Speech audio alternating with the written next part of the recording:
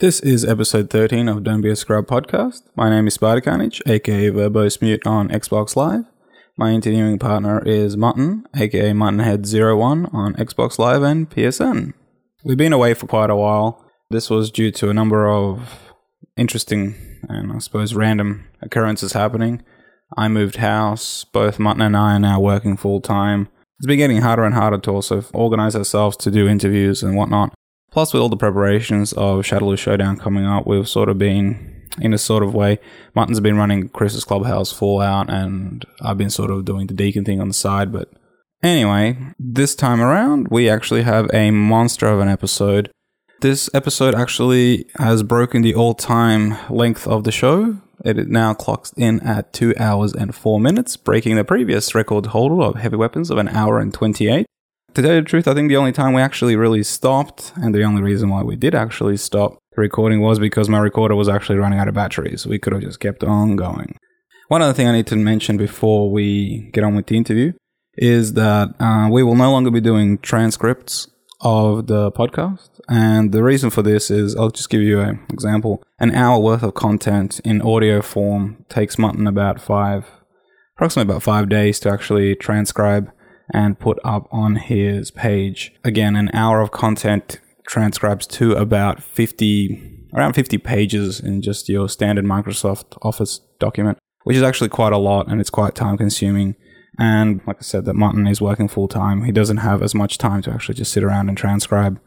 So we're going to be moving to an audio only podcast. You can still also always find the link on Mutton's blog. And yeah, that's pretty much it. So we hope you enjoyed the interview.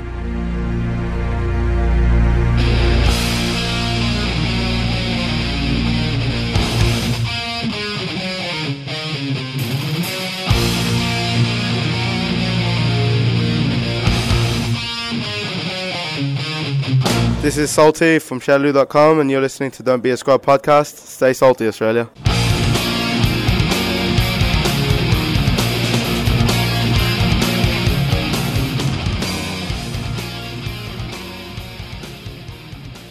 Okay, so today we are at Deakin University for the special LA Revelations stream that we did both Saturday, Sunday night for Toxic being in LA for the tournament, which we thought was quite good. Had a lot of interesting people turn up. Yep.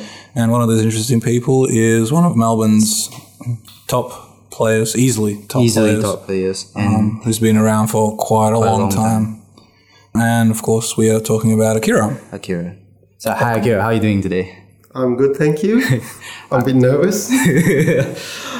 So, Akira, I mean, you're kind of like this hidden dragon in the Melbourne scene. Like, you don't enter too many tournaments. Like, can you tell us why you don't enter console tournaments? Because, first of all, I'm an arcade bred, so I don't really like console. And I don't even have console. I never practice console at home. So I just don't see any point in me entering the tournament, because when I enter the tournament, I prepare. Without preparation, tournament is not a tournament. It's not a place to compete. So to me, if I don't have a preparation, I won't enter. I see what you mean. So, I mean, what do you actually do like when you prepare for a tournament, arcade tournament? I do a lot of thinking. Say, on wake up, what can this character do? And what are the options I have?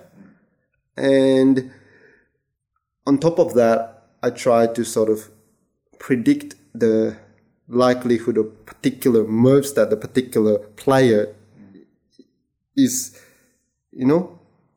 how do I put it? It's like I prepare character strategy first, and then I try to find a glitch, not a glitch, but a sort of like a abusable strategy. No, like say a person has a particular habit that I can take advantage of. I see. I'll look for that. So a weakness, basically. Yeah. I usually try to tell them, but sometimes they don't listen. Okay. Sometimes they think that I'm a smart ass, and I take no offense to that. But I mean, I've always wanted the community to sort of grow. I see. So, but that's my preparation. I sort of look at the character and look at the person's weakness. So, I mean, does that mean that, like, in all this time, like, for people who don't know, Akira is a master rank in Japan for Sagat and also in AE, right? Yeah. Just for your information, it's not hard to actually become a master using Sagat in vanilla. Anyone pretty much could become a master. So that doesn't really grant any special status. Okay. But I guess I wanted to ask you, so does that mean that you never spend any time in training mode? Like all this time when you were working on your characters in the arcade, like all the combos, all the setups, you all learn in the arcade itself at a cost of like 50 credits every time you played? The thing is, you don't have to spend money to learn something. Sometimes I just, if I'm really serious about the game, I go and watch top players play. And they do certain things, right? What's important is why they do it, not what they do it. And if you could reach the answer yourself as to why they do it, and you go and ask them, you don't go ask them without even looking for an answer yourself.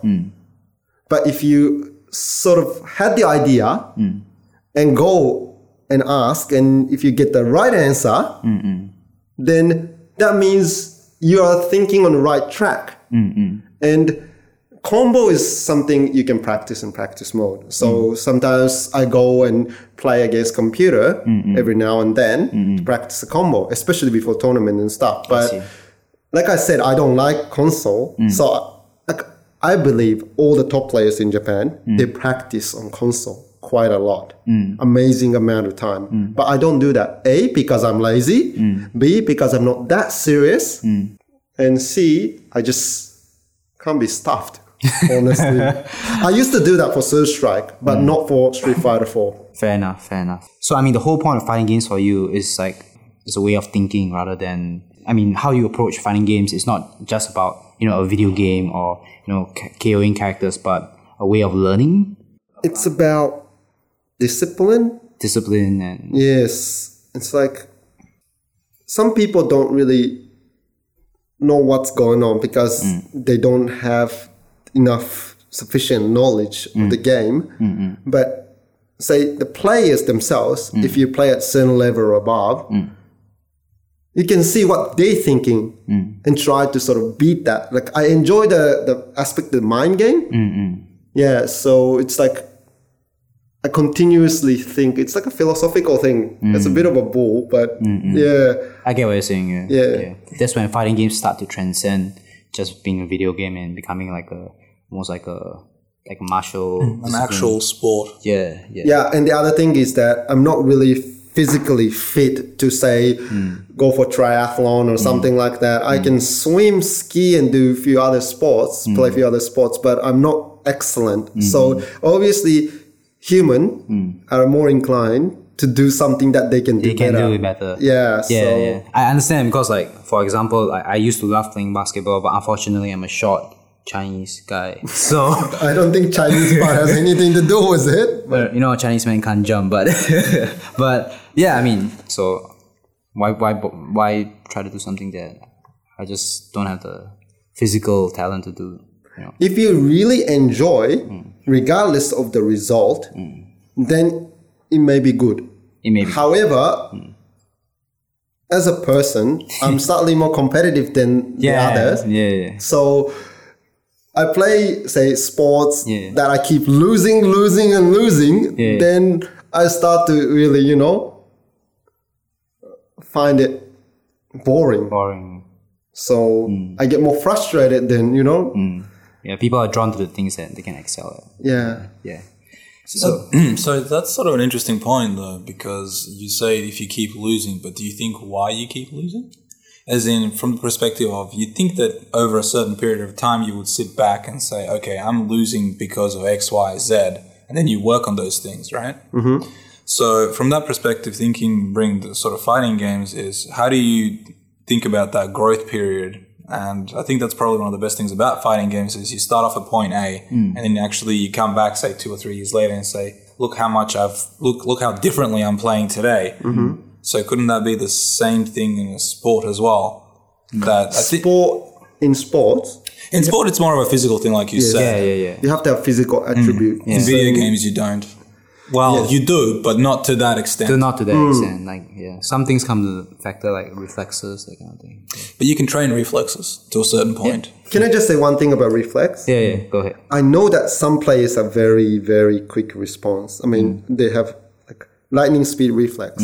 But most of the players whom I know they are considered as good, It's got like... or godlike or top level, they have average reflex.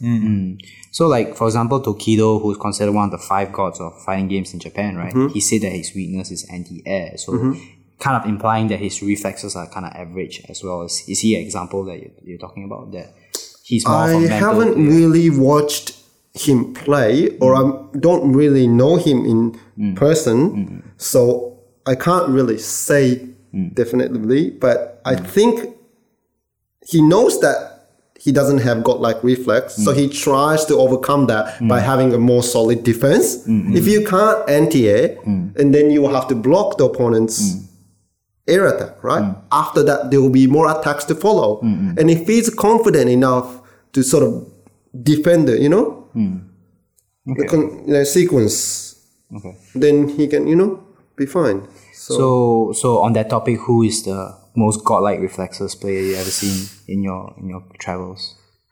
Because I live in Nagoya in Japan, Momochi and Kindebu, without doubt, they are godlike in every aspect. And even reflexes and all these other things. Kindebu is talented in every single way. And I just don't know why, but he seems to be able to adapt really quickly. To any character, any situation. Yes. I get what you're saying. Some people just pick it up really quickly, right?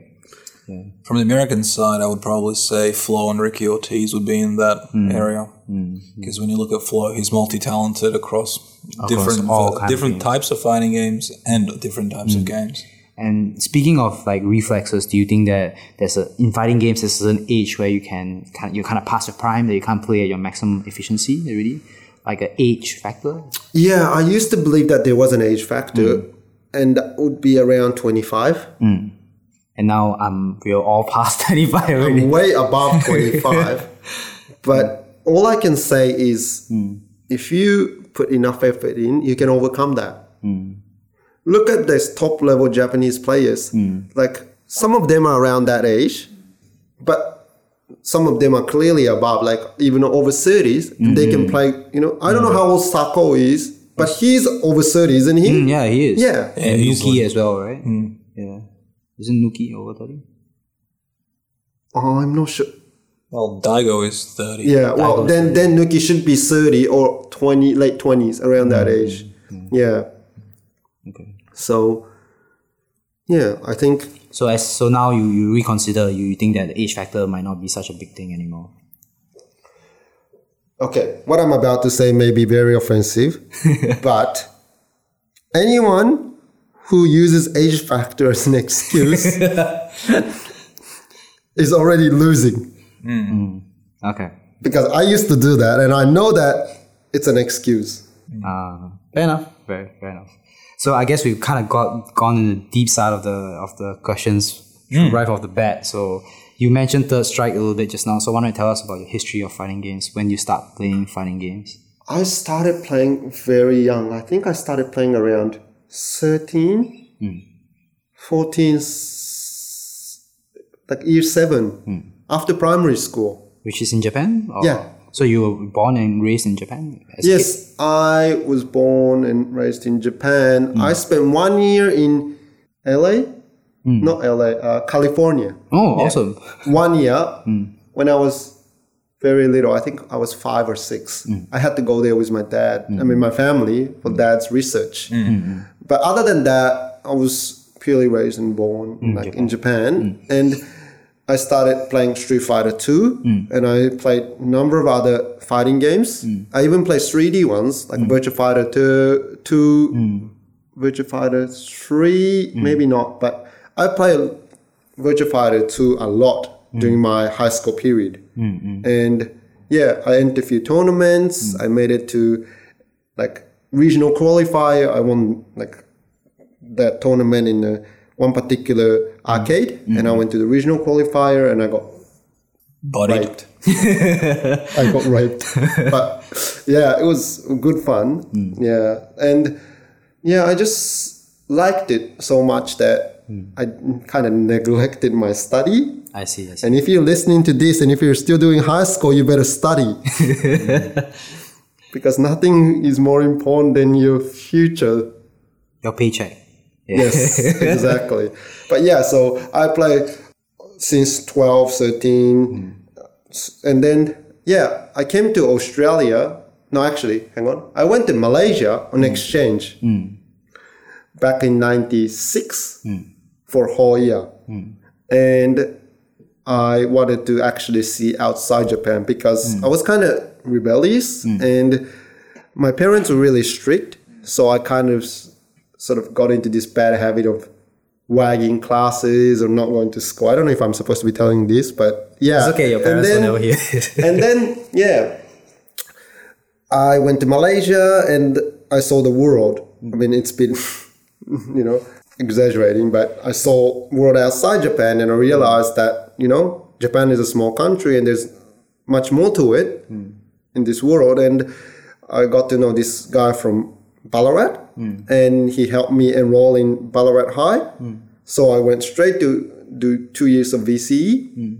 And then, yeah, I finished high school in Ballarat. But then I wanted to go back to Japan because Ballarat was, I wouldn't say a bit boring, but there was nothing much to do. Yes. There were no arcades. There was one, but I wasn't really playing arcade much. Okay. So this would have been what, around 98? Yeah, I finished my high school back in 98. Yeah. I spent 1 year in Malaysia, the whole year 96, and I did year 11 and 12 straight after that. Yeah. So I completed at the end of 98, and I applied for Melbourne University Law School, but I didn't think I would get in. Because everyone said that it's really a hard course to, get in, to get an offer. So I was sort of like already determined to go back and just, enroll in Japanese university. My parents kind of wanted me back too. So I went back and then my bad habits started to sort of come out again and I didn't really study hard or I just, kept going to arcade or, playing other things. And then 2 years later, I'm cutting the long story short, I'm trying. Yeah, and I came back here because I had an offer from Melbourne Uni Law School and I started it. But then this is quite, easygoing country. Yeah. And at university, it's like, I don't know about other sort of faculty, but for law, there's no attendance. You don't have to have like 80% attendance for tutorial in order to sort of, even be marked as pass or, not. So, yeah, it took me quite long because I did 4-year course, but it took me like 6 years or something. I mean, last couple of years I was only like doing 2 or 3 subjects. But yeah, and that was because partly of Surge Strike. Come to think. Yeah. So yeah, first couple of years at uni, I wasn't that heavily into arcade because I was enjoying university life and I was doing other things. It seems very interesting because you and me sort of lived very similar lives to the same perspective. When my family moved to Australia in 92, I played Street Fighter 2. And I basically played fighting games, or particularly Street Fighter 2, all the way from 92 till 98, where we moved back overseas. And from what I gather, arcades sort of started to die off in Australia in about 97, 98. And then we had that sort of the death era where 3D fighters were very popular, arcades were on the download, the consoles were basically ruling everything. You still only had very few pockets of fighting games and arcades in general. And arcades more turned into more ticket machines rather than actual cabinets themselves, which was interesting. And then when I came back to uni as well in 2002 in Australia, it seemed to be the same thing. I sort of came back and I wanted to go to an arcade, but there wasn't any arcades. There was only Blue House, White House. Exactly. A lot of arcades shut down in late 90s, I think. They were forced to shut down because they weren't making much money. And like at one point, I kind of like went to arcade and I had nothing to play. And okay, I started playing Gundam. Yeah. Right? Because I had lots of Japanese friends. Okay, first couple of years, I sort of try my best to sort of make friends in law or in university who are non-Japanese. I don't mean to be racist or anything, just that I didn't think that having lots of Japanese friends around me would benefit me in any way in terms of language. I see what you mean, yeah. Because I used to fail English back in high school in Japan. So it's like I had to, polish my English. I had to improve in my English language skill, especially given that I was studying law back then. I couldn't even write a proper essay without asking my friend to actually check my grammatical errors. Like I had major, mistakes that I don't even want to look at nowadays. Anyway, so yeah. And then like after a couple of years, I started to, pick up Gundam and, make friends with these Japanese. I wanted to just play a fighting game on a little bit on side. And there was Third Strike. I don't know if you two know Locke. The guy, the funky guy, Locke. He was one of them. I started to slowly, make friends with the honkies, people from Hong Kong who were playing Third Strike. I practice because back then Kevin, aka Coach, was known as the best. And I said one day to him that you being the best doesn't mean you can't be beaten. And I wanted to prove that. And for that particular reason, I went to the OHN for the first time back in 2005, something like that. And then I came second after Paul T. Paul is very talented, by the way. Had he continued to stay and had he practiced Street Fighter 4, he may have become even closer to Toxie. And he, coincidentally enough, uses Akuma in Third Strike. But anyway, yeah, that's how I came about to Third Strike. And yeah, so I altogether played for 3 years quite seriously because I got out of Gundam after I started taking Third Strike very serious. And I practice. And, I even go to Sydney every now and then to sort of, compete. Sort of wasted the opportunity to strive for academic excellence. I see. Because of it. Well, that's the thing with, Australian universities, as you're saying previously, they're a lot different to other universities, especially around the world as well. Like you said, there's basically, for certain courses, there's absolutely no attendance required. All you have to do is just show up to the exam and pass. It's more of a thing where in high school and primary school, you have compulsory attendance where the teachers look after you. But in university, it's basically considered in Australia, once you've made it there, that you chose the course that you're doing and you're going to be responsible enough on your own to study on your own and be able to do it. And I think that's where a lot of people sort of misunderstand what university is really about. It's about self-learning and being able to adapt to any situation, which is sort of similar to fighting games as well, because yes, there's a community there, but in a way you have to sit down and self-understand and self-learn of what you're trying to do and achieve.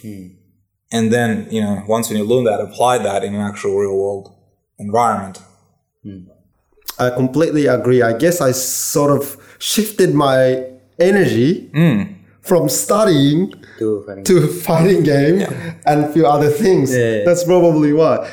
Before coming back here, I was really, really sort of excited and I was happy and I was motivated to put law into, doing well in law school. But then once I got here, it's so relaxed. You walk down the street, you pass in front of the pub around 12 or 1 in the afternoon, people drinking beer, going cheese, and they go, oh my God, can I join? It's But yeah, I don't regret, but if I had another choice to go, say, to ride on a time machine or something, I may put a little more effort into studying. Because at the end of the day, fighting game is not something that is going to put food on my table. For me, at very least. So, I needed something else to support myself. That brings us to the end of your Third Strike career, where you went to Sydney. So tell us about when you went for your first tournament in Sydney with Rodmo, and Oh, that okay. All right. There's a bit of a time gap between finishing the Third Strike and starting Street Fighter 4 because my Third Strike career, I mean, sort of like not career, but playing Third Strike seriously ended back in 2007, the year I entered the SBO, representing Australia. Yeah, so what year was that? 2007, I think. Or 6, I'm not really sure. It could have been 2006. But before that, there was a tournament called the World Warrior. Yeah. And we asked for all the foreigners. I mean, technically, I'm Japanese, but because I never played in Japan, I had no outside exposure. Yeah, so I was allowed to play as Australian. Yeah, and I entered that tournament. There were about 42 from 8 different countries. And I won the tournament. And yeah, after that, that was like held a day or two before the actual SBO. And the actual SBO, we got raped. Me, Horn, and Kevin got badly beaten by KO, one of the godlike Third Strike legends. Yeah. Then after that, I sort of stopped playing. But what a highlight, like, to finish your career at SBO, right? What was it like? Like, you go on the stage and then there's a crowd and there's like just smoke. But it was too much of a pressure because like back then, right? Every year, like a bunch of foreigners go to Japan and go to try themselves out, and they all get their ass kicked. Even Justin won. So it's like for us, our aim was to pass the first round because I think that year there was one team from two teams from America, one from West Coast, East West, you know, and one from Australia, one from China or somewhere, I forgot, but one of the Asian countries. And like everyone was saying that none of them will make it to, you know, second round. And all of them were right. Because I think that was the year that Pyro Lee, that was the year before Gutex went over. Oh, okay. In 2008. The year before Gutex, Justin Wong went. Yeah, Justin Wong, Pyro, and I think it might have been Dr. Sub-Zero. I'm not sure. I don't know. I just remember that, like from the very first SBO till the year that I entered, all the foreign teams lost in the first round. Most of them OCV'd, except for Justin Wong and what's the partner of him who lost to Croda? Justin and was it Ricky?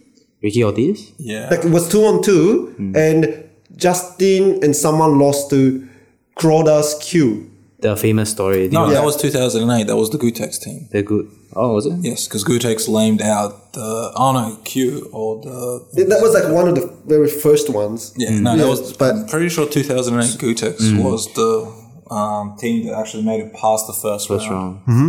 And it must have been a big story. Yes, it was. Because every year, all the foreigners hope for passing the first round. Yeah. And their dreams like shattered at the first round. Like, I mean, considering last year in Super Turbo, the US team, that was the first team ever to pass the first round in Super Turbo. Third Strike was the first game ever where a foreign team actually made it past the first round. I'm pretty sure that was the Gutex team. Actually, we can ask him in 3 weeks' time. So it's like, it was really hard. I mean, there was so much pressure. And back then there was this rivalry between Australia, I don't know, even America, I don't even know if America actually was aware of it, but like Aussies was saying that like we're better than Americans, and Americans were saying, what are you talking, rubbish? What?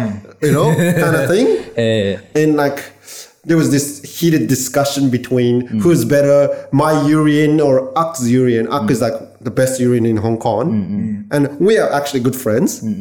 We seldom, but occasionally talk on Facebook and stuff. And we both say that, you're good. You're good too. But then like, it's just like Toxian bomb. Supporters talking about, you know. Yeah, who's better. Exactly.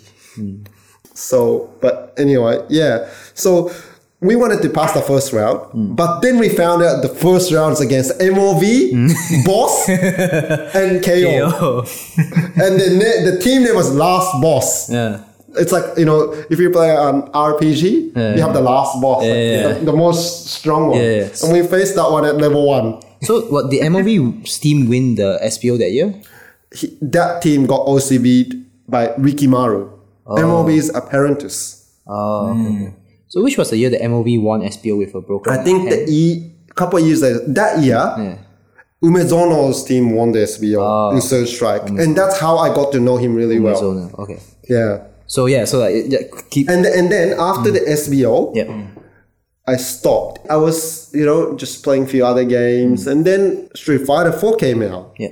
First, I didn't really have much intention to play, but I guess I was kind of like craving for fighting game. So I played a little bit. And because I used Urien in Third Strike, which is a charge character, I used Dictator, Bison. Bison. Which is very interesting because most people in Melbourne know you as a Sagat player. Right? Ask Bomb. Bomb knows.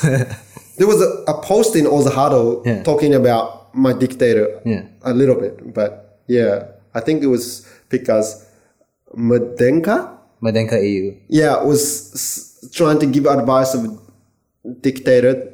He said something about, as a Bison player who's been possibly regarded as the best, if not one of the best, something like that. And then Johnny said, my Dictator was better or something. I really don't think so. But anyway, yeah. So because Johnny clearly remembers that the very first vanilla tournament that we went to sort of, declare war against Sydney. We came in first three. I mean, now it's probably Sydney, sort of rules.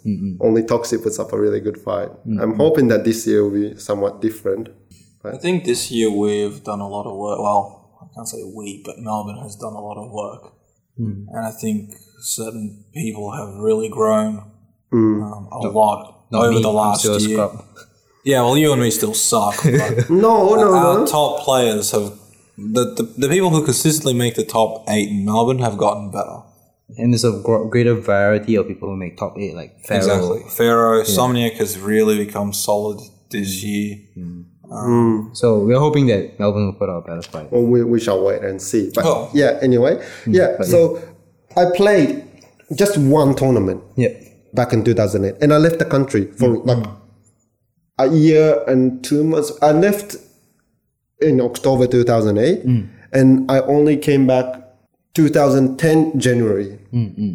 But when I left, I didn't intend to come back. The only reason why I came back was because I wanted to get my legal practitioner certificate. And I had to do practical legal training, which at the time of me leaving back in 2008 wasn't available for a number of reasons.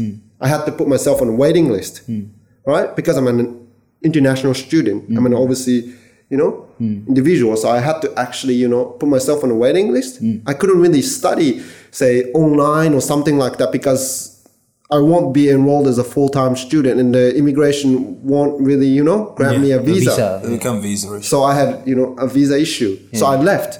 I started playing after about 8 months, like mid-2009. Not mid, around August, September 2009. I realized that not the system, but more institute opened to provide that training course. So there were seats available. There were spots available. So I wanted to actually apply, see if I'm lucky enough to be, enrolled in it. And I was, so I came back. And by that time, you already had a lot of arcade time in Japan. Yeah, for Street Fighter, for like vanilla, yes, I did. So why don't you tell us a little bit about that?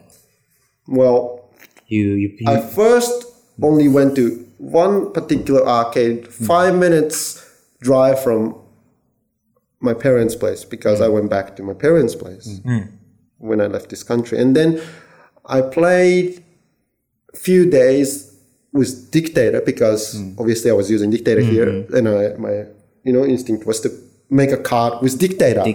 And then after about 50 matches, I faced a huge wall, like a hurdle. This GF, no card, seems a scrub who doesn't care about anything, just churn the butter. Just, doing the spinning 360 SPD all the time, or some random lariat, random green hand. And back then I didn't know how to punish. And I got so salty. Seriously. I was thinking, right, which character can give Kiev a headache? That bald-headed Muay Thai fighter, Sagat. Okay, all right, I'm going to pick that one, all right? And then I switched my character. Within a week, I was able to actually use it, not properly, but to a minimal standard, where I can do all the basic combos and do the basic anti-air. Of course, you just have to press heavy kick only, but it's not much of a deal. Because back then, Kara uppercut, like the moving forward uppercut, it's not discovered. was not discovered. So who discovered all this technology? I don't know, but I was one of the Sagat players in the area who was able to utilize it.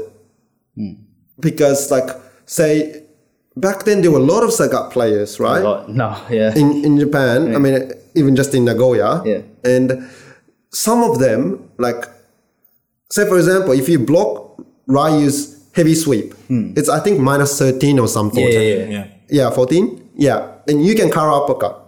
But then only Kara uppercut is the punish that Sagat has. And can you ultra? Yes. Cannot. Sagat's ultra will not hit unless you block at the right distance. Point blank. Because you have to travel forward and that takes extra frame. Sagat's ultra is 10 or 11, but no one would make, would be kind enough to sweep point blank and let me block it.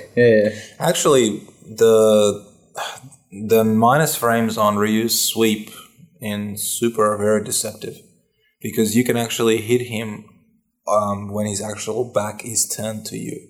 The issue is you have to be very quick to actually input. So when the actual, when the foot hits you and you have that spark, you have to actually input the motion and press the 3 buttons when that spark ends.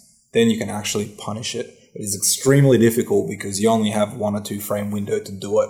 And it has to be basically a Yomi sort of effect. Yes, and the thing is, I'm pretty sure Sagat's ultra will not be able to punish Ryu's heavy sweep because of the fact that it has to travel. It has to travel That's forward. the other thing. Uppercut comes out in 5. But you need to have about 12, 13 frames. For the Kara effect. Yes, because you have to travel. And if it's a tip of it, you need extra, more than few frames to actually travel. But anyway, I practiced a lot with Sagat, and I started going to all these different arcades, and I play even Momochi. I get raped. I didn't play Kindeva, I don't think. Maybe I played a few games. I got raped, not to mention, and I play a few others. But then I sort of learn more and more. And for example, like back then, if you can't play Sagat mirror well, you're shit. Because there were so many Sagat, right? And if you were to enter tournament, inevitably you have a lot of responsibility as a carry of the team, and they will have almost inevitably Sagat on the opponent team, and it will come to Sagat. So if you can't deal with mirror match, what are you gonna do? And I hated mirror originally because my tiger shot shooting skill was really bad back then.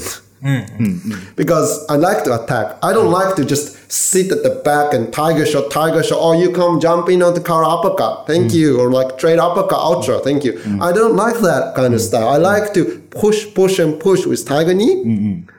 So yeah, I didn't really study, so to speak, the mechanism of tiger shot as much. So when do you improve your tiger shot game? Over time? I started to know two top Sagat players in Nagoya, Pierre and Dixon, and these 2 players, they were really good in that mirror matchup. And yeah, I sort of started speaking to them and I asked for advice. I practice, and they started to sort of recognize me as, one of the, top 5 or whatever, top 10 or top 200 or top 2000, I don't know, but one of the good players. As a peer. Yes.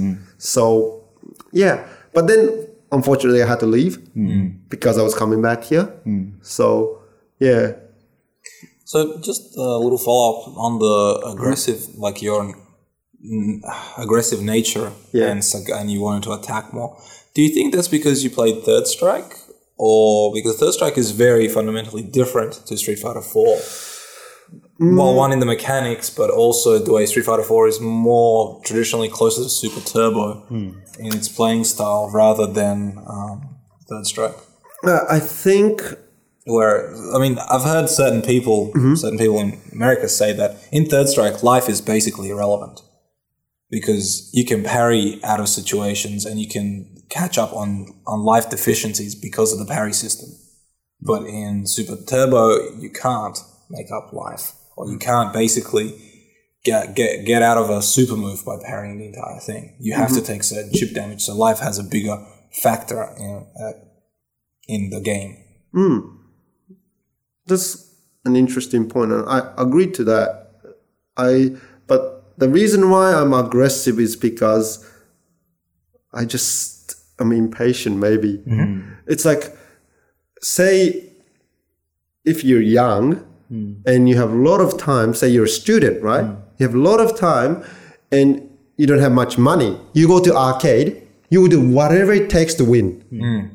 Because if you lose, say you've only got $5 to spend for the day, you lose in 5 matches, you either go home or watch other people playing. And that's so much salt, right? So you have to make that last for as long as it can, right?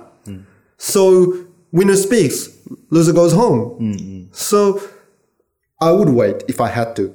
But now that I've, sort of grown older and money is not so much of an issue. I mean, sometimes still is, but then it's like I find it a little boring just sitting in a corner and just waiting for the opponent to make a mistake. Because I like to play the mind game. I don't like to wait for the opponent to make a mistake. In real life, you can't take risks in a lot of things, so you wait patiently. I do that outside the fighting game. Why do I have to do that in the fighting game? I mean, I don't deny some other people doing it. That's fine. They have their reason, but I choose not to. Right? Okay. Very interesting. So if I attack very aggressively and I lose, I might get salty depending on the situation, but I will eventually accept it. Okay. Very interesting. So you were talking about your BP rank in Japan. So and then you're saying, can you tell us about your win rates, your point ratios, that sort of thing? Well, when I first started playing in Japan in a little arcade near my place, I had after the first 500 matches, I had about 94. 94 win percentage. Yeah, because after about 6 months, I lost my card. I mean, I lost my wallet. So I lost the card. I mean, I had Sagat, Gief, and Dictator, and I lost all of it. I mean, of course, Gief and Dictator, I was just mucking around, right?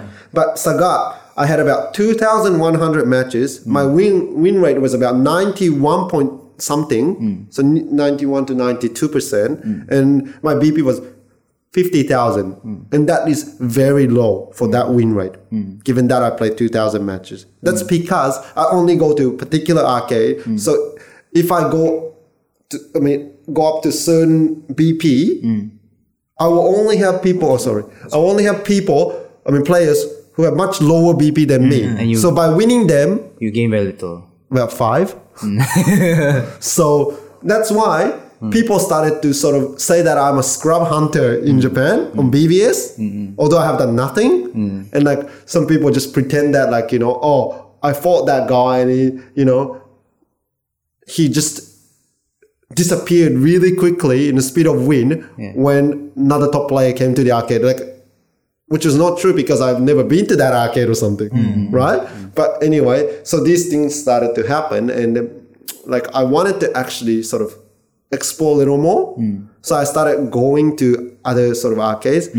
I mean, especially after I moved, because I started my graduate school in law in the middle of Nagoya at Nagoya University. So I moved because I was technically living outside Nagoya, but now after that I enrolled in that course, I started, living in Nagoya, in the middle of it, and I had a lot more arcades around it, so I could go. As I continued to play with a new card, of course my win rate was very low, but then I started to sort of, gain more experience. What's the name of your new card? Sorry. Oh, you mean my player name? Yeah. BOC. BOC. What's that mean? Boshi. Boshi. Okay, well, it's a kind of weird story because, like, I used that nickname already back in Search Strike. And people said, BOC, that sounds so gay. That means balls or cocks. And I go, no way. Showing the true maturity of the fighting game scene. Yes. The thing is, my surname is Hattori, right? And my username in Ozhado is Akira Hat. Yeah. Because I'm Akira Hattori. So I use Akira Hat.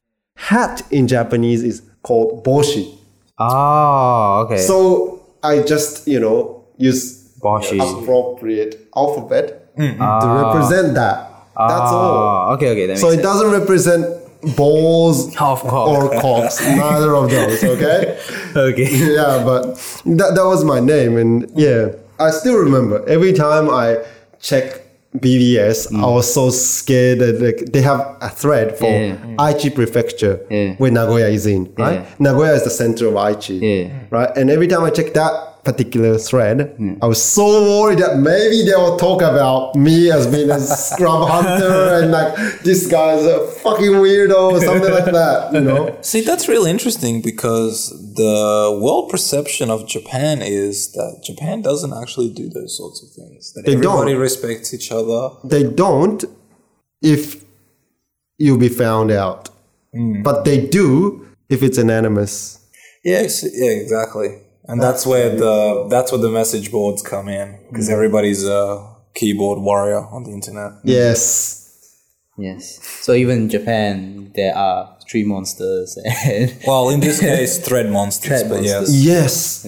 And like sometimes they get information from nowhere. I mean, half the time it's lie, but sometimes they get hands on particular piece of information where no one else could have possibly known other than the people who were there. And like you can't really ask every single one of them. Yes. Like, did you write that shit? Did you? Did you? You can't do that because then it's gonna sort of create a bit of awkwardness. Tension. Yeah. I get what So. you're saying. Okay. But yeah, so my name was BOC. I see. And I still use BOC. Yeah. I actually continued to use that old vanilla card when the AE came out. So, yeah. Yeah. Okay. So the actual cards are transferable between Vanilla and AE. and Yes. And now AE, if you lose your card, you can actually use your mobile phone to retrieve the data and transfer it to a new one. So you have a backup system, whereas you didn't have that in vanilla. when Akira came down. He actually was showing me that mobile app on his iPhone, Awesome. which was pretty cool. Do you wish we had that in Melbourne? Like, I guess it's not possible because technically Well, our machines arcades are illegal by... Well, technically not illegal, but they're not actually networked to the Japanese network. They're all just networked amongst themselves. Yeah.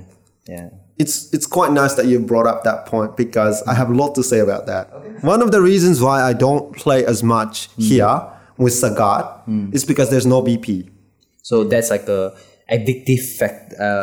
No, it's sort of like, okay, BP doesn't necessarily tell you how good you are. I mean, because like you could just, kill scrubs, beat scrubs and gain point. Yeah. But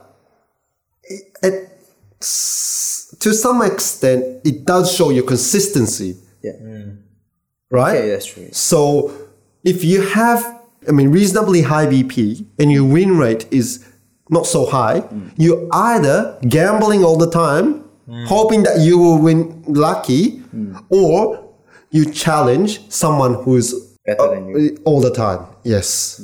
So it's like, to me, it's like something that I may lose by losing the match is worse, playing the game. Because if I use Sagat, I always use Yun nowadays not because Yun's broken, Yun is broken, but I like the idea that Yun can just randomly attack and can beat the opponent, Just, mess them around. But Sagat, you have to sit like a fortress. You have to make the opponent move, and you take the counter. You sort of like it's more like a responsive sort of a character, reactive character. So if there's no BP, it's quite exhausting for me to actually concentrate playing Sagat. I see what you mean. Yeah. Because Sagat's damage is not as high as certain characters, right? And like Daigo even said, and a lot of top players said that. I mean, I quote, in this game, in AE... Fireballs are shit. Yes. Yeah. Fireballs are shit. Yeah. It's useless. And I had to chip a little bit by little bit with that and, anti-air properly and all these things. And it's a quite exhausting sort of match. Yeah. So if opponent is only trying to just win 1 out of 10, it's not worth playing for me.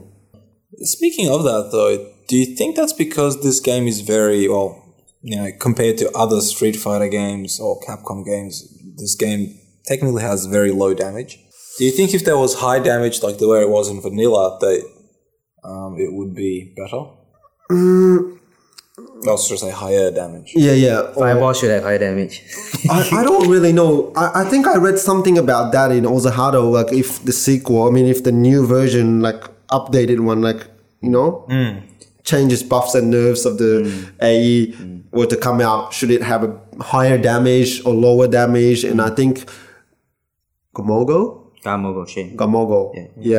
Sydney guys always call Gamogo, so I remember him by Gamogo, but I'm sorry. He was saying that if it had much higher damage, people are too scared to actually make a mistake because the punish would be so much. So then they play more defensive or Yes. Whereas if you have low damage, people are actually taking more risks. Yes, I'm willing to take more risks to actually attack and stuff. And I think he does have a point because back in vanilla, a lot of people had so much salt because they make one mistake and they eat 70% from Sagat. Yes, and they have to sort of stand up. No, but that's because there was only one character that did that sort of damage. See, if all the characters did that kind of damage or had the potential to do that kind of damage, then the playing field would be a lot more equal. And see, and this is where I keep coming back to Super Turbo, where the majority of characters it's a very situational game. Where, for example, and I love giving this example because it recently happened at Ultimate Fighting Game Championship 7, where Damdai fought Alex Valle. And Dandai was using Old Hawk, and Valle was using Ryu. Now that's basically, if you take a look at the actual tier lists, that's a favor in Ryu's. That match is in new Ryu's favor. But if Hawk knocks Ryu down, he has certain option selects which Ryu has a very hard time escaping. And it's basically one of those situations where both characters have a chance to win. You just have to be careful on what you're doing and know the match and know how to play the match. And it's a lot more unforgiving. And personally, I prefer it in that way because both people have to be careful what they're doing, but also know when to attack and when to do the risk reward. When to, because with Street Fighter 4, I feel that majority of the people will just rush in blindly and basically just count on the ultra system to get them out of the way. And I'm guilty of this, doing wake up ultras to people. But the other thing is, people just do this, and it just feels like that it's such a bad tactic to me. It just seems that I sit here, I study the game, I try to play it correctly, and then basically I just get blown up by Wake Up Ultra. And I think about it and it's like, why? Why do I even bother? I think Capcom, as a creator, they intended the game to be more beginner friendly. Definitely. So that's why they introduced the Ultra system, right?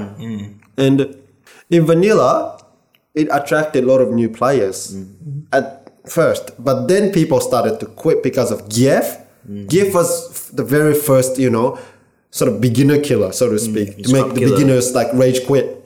Because the green hand, SPD, green hand, SPD, some beginners couldn't really escape. And then Sagat came. Then after the Akuma came, the heavy kick loop.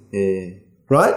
And I think what you said about sort of scaling everyone's damage to a certain level, like where it's considered reasonably high, with no sort of differences between the characters. I think it's quite interesting because Akuma against Sagat, it was always a fun match to watch in vanilla.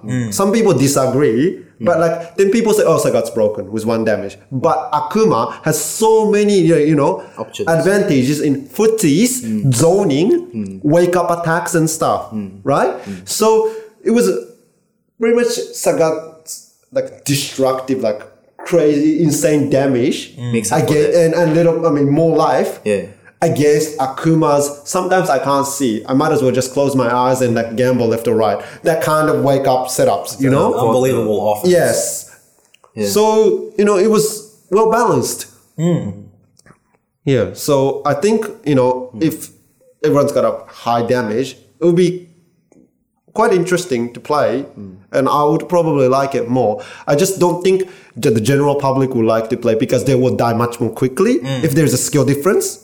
Exactly. Right? That's what happens in Third Strike. If you have a, different skill level. It's so apparent you die so fast. Yes, it's like me against Cyrus. Thank you, Cyrus. It's like, I always give him salt, because like he doesn't know what to do against my character. And like I know what to do against his character. He can't even get in. If he gets in, he kills in no time. But isn't that a motivation factor for the person who's getting destroyed to get better? But then Street Fighter 4 wouldn't be as big as it is today if it weren't so beginner friendly. See, this is the thing that I hate about it. I hate about it that it is beginner friendly.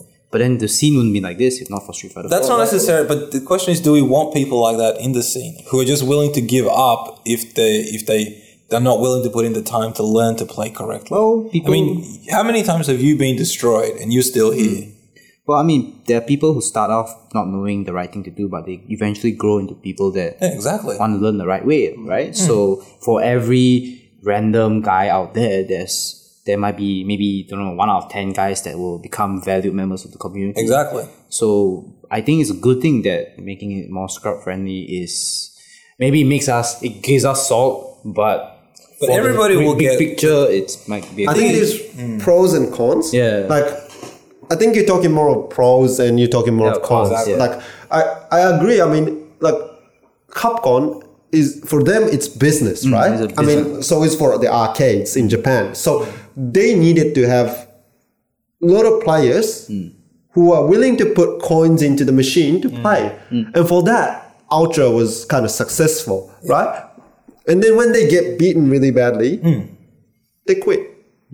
So in the end, the ones who actually survived all this salt and continue to play and try to improve are the ones who are who are hardcores. And see, this is my point, because Street Fighter 4 is now basically coming, I wouldn't say to an end, because what it's done is similar to what World Warrior did in 92. Is it started a movement of, I'll give you a good example, Zero Kill, right? Street Fighter 4 was the first fighting game that he played. And this is the one that he grew up on and the one that he loves. And he basically said when Marvel came out and when Street Fighter X Tekken came out that he will be playing Street Fighter 4 till the end of days for him. And I'm similar to like that with Super Turbo, right? But imagine how many people have actually picked up Street Fighter 4, played it for X amount of months, and actually don't bother to continue with it. Now, from Capcom's side, yes, I understand it's a business. They need to sell units to make money, obviously. But in the long run, I think it's people like Zero Kill are the ones who will continue to buy all Capcom-based products because they fell in love from that first game. That and it's not just the game; it's more of the community aspect of the game that really will make him a bigger fan of Capcom, which will continue to purchase their other products down the line. And I think that's the sort of people that you want to attract as your target audience, not somebody who will go out, oh, I remember Street Fighter, blah, blah, blah, buys it and then plays it for a month and then never plays it again. That's not the sort of member that you want buying your titles in the long run. So would you rather it's a quick cash in. Would you rather have a Third Strike where the skill entry was so high that casual gamers couldn't get into it at all? Like that's not necessarily true. Third Strike's entry level now seems very high, but when Third Strike first came out, its entry level wasn't that high. Okay. Same as when World Warrior came out, when Champion Edition came out, because nobody played that game. because we had Rainbow Edition, and then we had Super Street Fighter 2, which they had Hyper Fighting, which was probably one of the best balanced of the SF2 series. And then we had Super, which was extremely slow, and then we had the Revolutionary Super Turbo, who now people have played for almost 20 years. And even on GGPO today, you can still get, like when the Japanese Masters come online, you get people up to 130, 140 people going online and just viewing their matches. But it's still nothing compared to what Street Fighter 4 has done for the worldwide community. What Street Fighter 4 has done for the worldwide community is just reboot the community. It's made it even bigger than it was before. That's not necessarily true, because the time that we live in is completely different to the way when Super Turbo came out. Why do you think, Akira? I think I completely understand where Ego is coming from because I'm probably one of those hardcore players. But given the fact that arcades are dying in Japan, and I know that the companies, I mean the game makers don't really want to spend much money. It's no longer an investment. It has become a gamble for them to actually make a fighting game. So I can understand why they went for a short-term cash. I mean, borrowing your terminology. So because I don't think they intend to actually continue to make Street Fighter 4 series, I mean, like sequel or like tribute or whatever, like one after another, because they don't have enough resource, I believe. And SNK is a very good example of that. Yeah, exactly. As said, I mean, it makes me really sad to say this, but like even Tokita agrees, the arcade scene's dying, the fighting game community is near its extinction. As an arcade form, but we have to move to the new generation. And I think to do that, this kind of community sort of based sort of on console, on local meetups and etc. Yeah, all these things is a good model that we as Japanese should actually sort of look up to and try to sort of not copy but learn from it. Yeah, and I think that's what some of the players in Japan are trying to do together with like some legendary players like Daigo and stuff. I mean, I don't know much in detail, but I think that's what they're trying to do. So it's in a transition period. Yeah, see, I think the West has already gone through that transition period because our arcades basically died in the beginning of the 2000 era. You only have, 5, 6 arcades? And even like Henry Sen's new arcade is basically console-based. He only has 8 machines and the majority are consoles. Where is it? Henry Sen's in New York. He has an arcade. Because Chinatown Fair closed down, right? So they opened up a new arcade called the Next Level, which is basically like it's like a arcade land shop but with consoles and has arcade machines in it. Yeah, so I think arcade machines like very expensive and definitely out of proportion. Like nowadays, so when you compare an arcade machine to a console will cost you, say, a brand new console on release day will cost you about $1,000. An arcade machine will cost you about $5,000 for the board, and then another $2,000 or $3,000 for the actual cabinet itself, which is far more than a console, which can then basically get more games into it if you wish. Now, I know that Japan's working on the new system of where you can get multiple games on multiple of the same arcade, and that SNK again had that with the multi-video system where you can put in different cartridges and stuff. But the consoles just outweigh the arcades these days. Because I know that Street Fighter 4 AE in Japan, I think when it first came out, it costed about... I think it was about 23,000? No, not that much in Japan. It was about 1.4 million yen. So assuming that the current exchange rate is about 85, about 15, 16 grand for 2 setups, including everything. And that's still quite expensive, Oh, definitely. Especially, imagine if you're an arcade owner, you buy that, it might take a year or years to actually get the money back. And Capcom may release the console version down as a download content or some crap in less than half a year. I mean, how are you going to make money out of that? Yeah, and that was the other model that I think Capcom made a mistake on. where they released Arcade Edition with 16 characters? You mean vanilla? Vanilla, yeah. Yeah, with 16 characters. Yeah. And then the console edition basically had another 16? Another 16? I don't know, but a lot more. And that pissed arcade owners off Exactly. really badly. I tell you, I want to voice this out because a lot of arcades in Japan decided not to buy AE because of that. Because it was more than 14 grand. Yes, the definitely. original vanilla. Because of the cabinet, Vilix, it's really expensive, right? And someday actually, because it's like kind of like a fighting game that hasn't been released for last 10 years and it's going to be kind of like a refresh start or something, and they bought it. And within like how long was it before the console release? Half a year? It was about a year. I believe. About a year, but certainly not, I mean, no more than a year and a half, right? Exactly. Yeah, so even before they get the money back, The game, Capcom released their console version and arcade scene started to die. they basically completely invalidated the entire arcade scene. And this is, in a way, fault of the West, because the West's arcade machine or scenes died.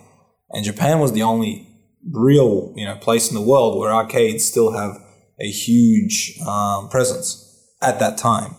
And that's the thing, because Japan, and you can correct me on this, but from what I've read and understand is Japanese arcades are more of a social gathering place where young people go to meet and hang out and have fun because there isn't as many other social areas where they can go out and do things. The houses, The houses, apartments are quite small. Definitely compared to Australia. Exactly, So they have these sort of game centers. Like house. Yeah, so they have these game centers where they can meet up and actually, then go off and do other places. But And say, for example, like say if you have an entertainment complex, you have an arcade, you have 10-pin bowling, you have karaoke, I don't know what else you have, but like all these things are joined together. Exactly. So arcade is part of it to have fun for like, youth and even slightly older people, right? And I think people in West don't often realize is the fact that there are so many arcades, they compete with the price. So obviously, if one place has Street Fighter for $1 a credit and the other one has for $2 a credit, this second one is forced to bring the price down. And there's like lowering price competition going everywhere. And especially if you're really keen to play, you go to the one that is cheaper, right? And that's like actually arcades straggling each other because they're not making much money at the end, right?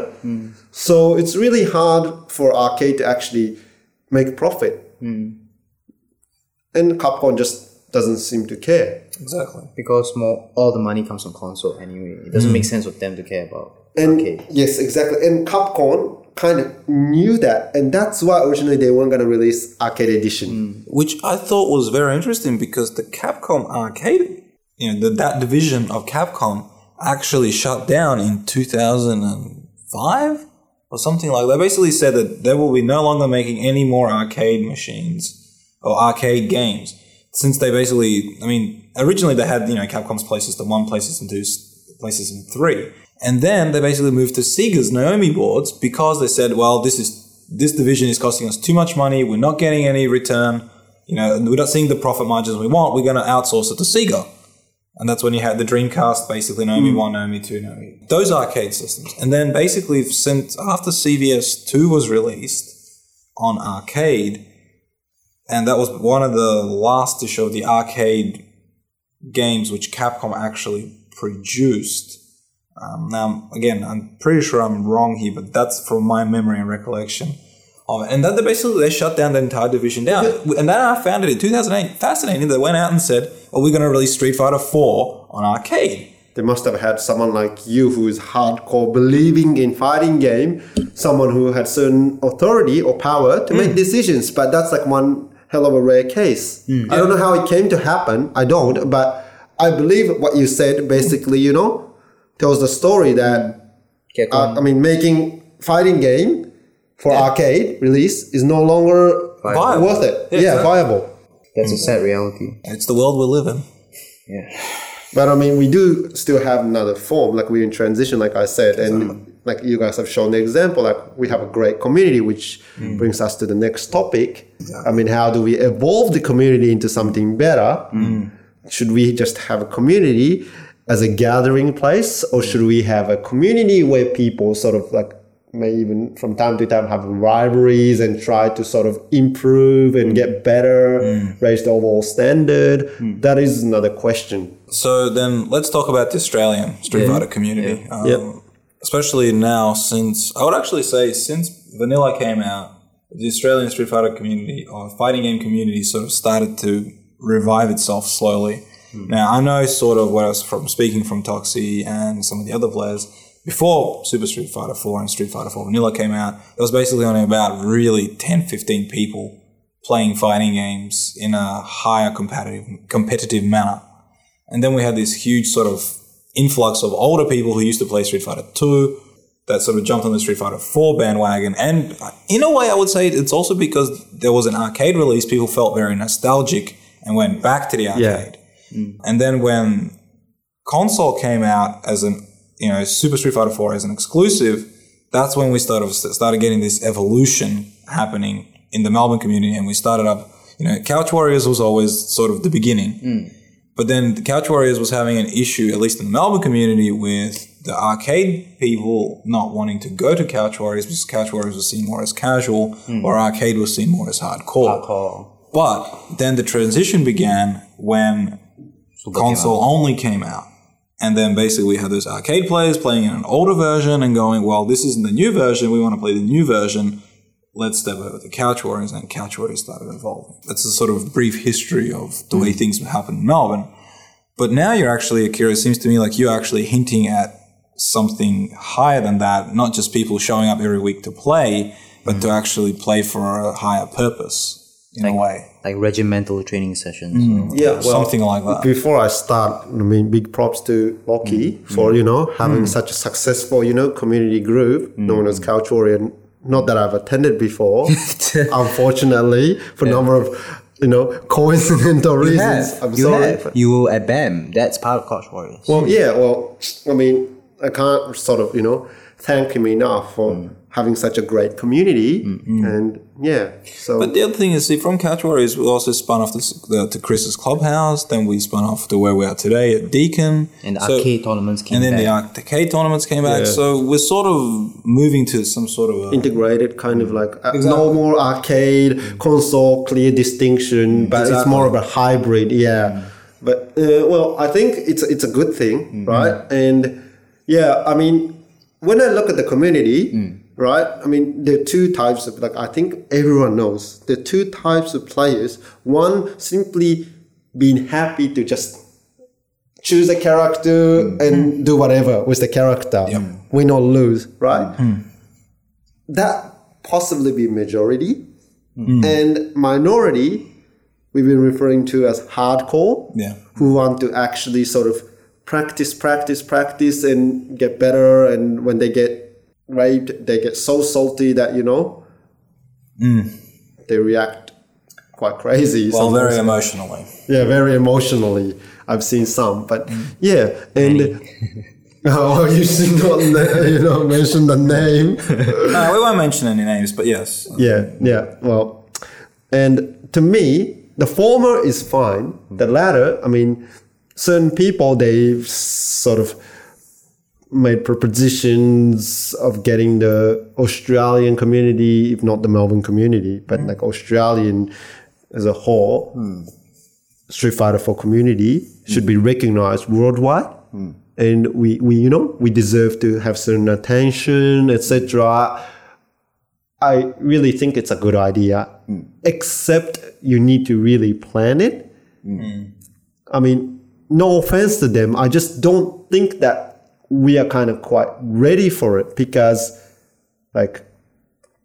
to be really good at fighting game, you have to sacrifice a lot. You can't just, say be a successful, whatever, like a business owner or something and play Street Fighter when you have spare time and be godlike. Toxie doesn't do that. Toxie had to put a lot of effort in.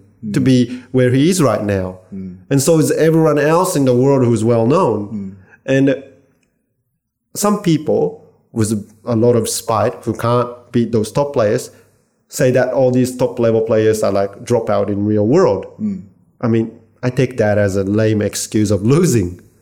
But that partly, sheds lights to the fact that these players have risked, have sort of, risked a lot to be where they are. And if the community wants to be given certain attention worldwide, certain people have to stand up. But that doesn't mean that the rest can actually just sit and, watch TV and do nothing or not contribute. Yes.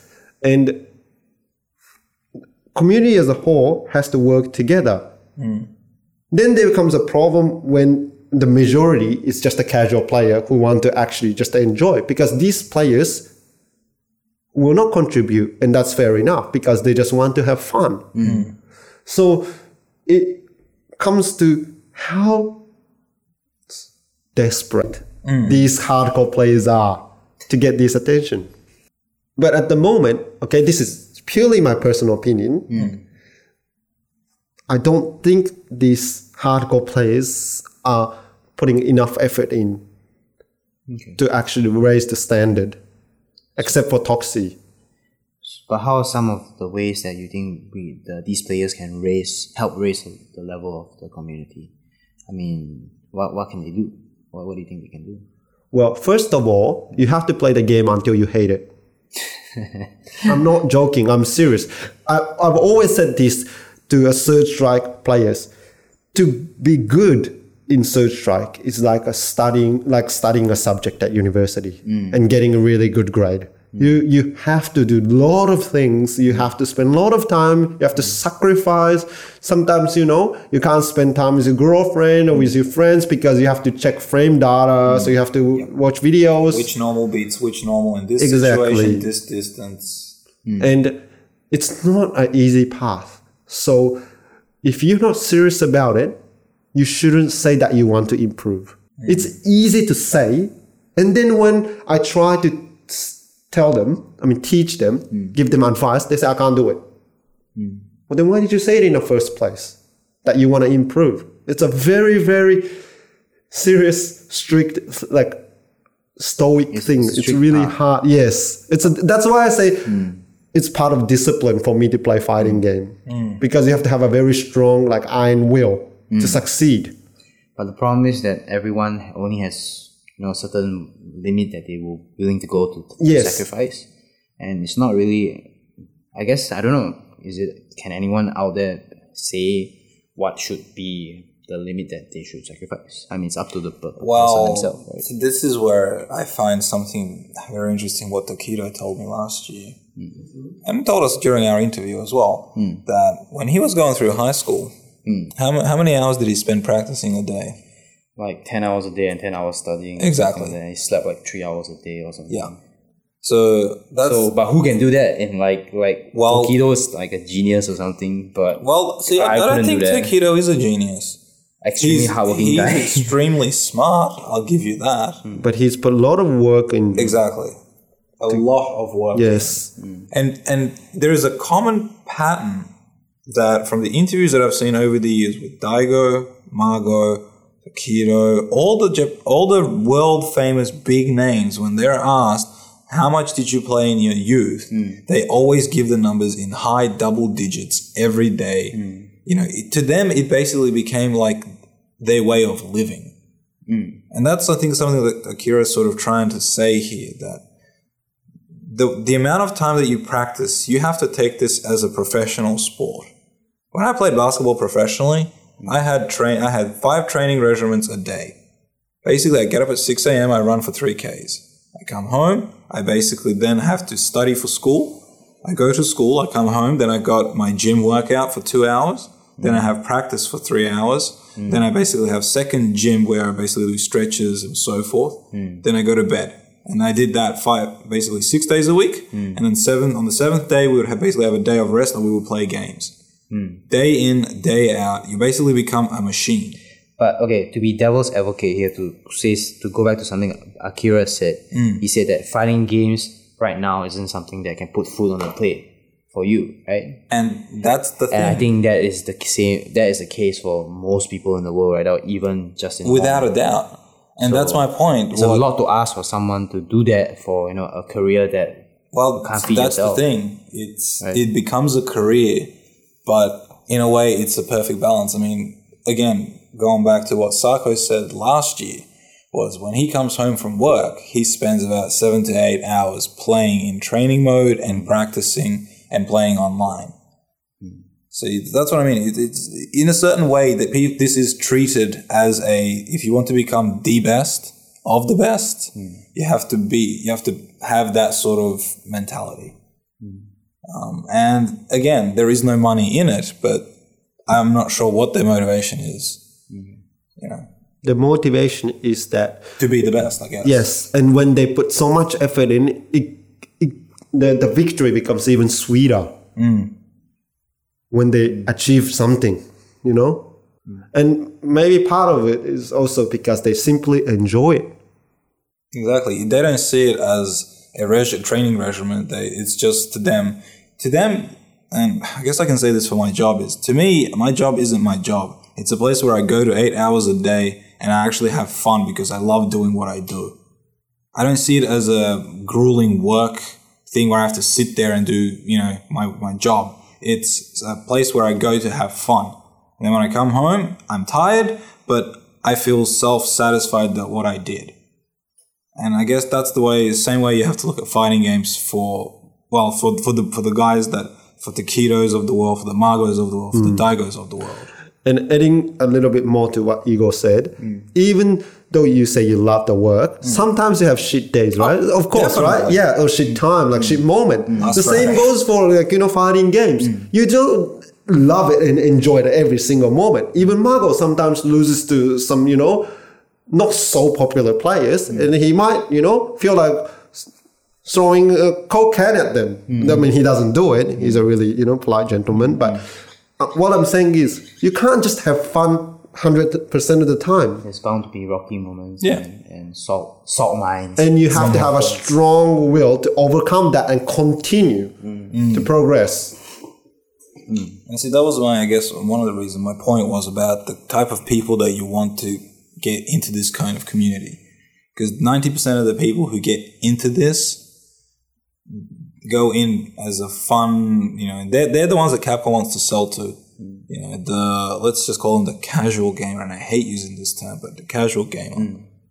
But think of the big picture. Oh, I understand. Where does the money come from to make Street Fighter 4 if not for the 90% of these casual gamers? If not for these millions or thousands of casual players, the hardcore community wouldn't have this game to even play. That's why it starts to take a whole different dimension when someone says that let's improve the community standard in gameplay, because most of the players are not there in the community for that. They're happy to watch it, but if they're being asked to contribute in some way, they're really, really reluctant. I mean, if not hesitant. I mean, because they only want to enjoy. They don't want to actually, go through rocky road. Yeah. Like Loki.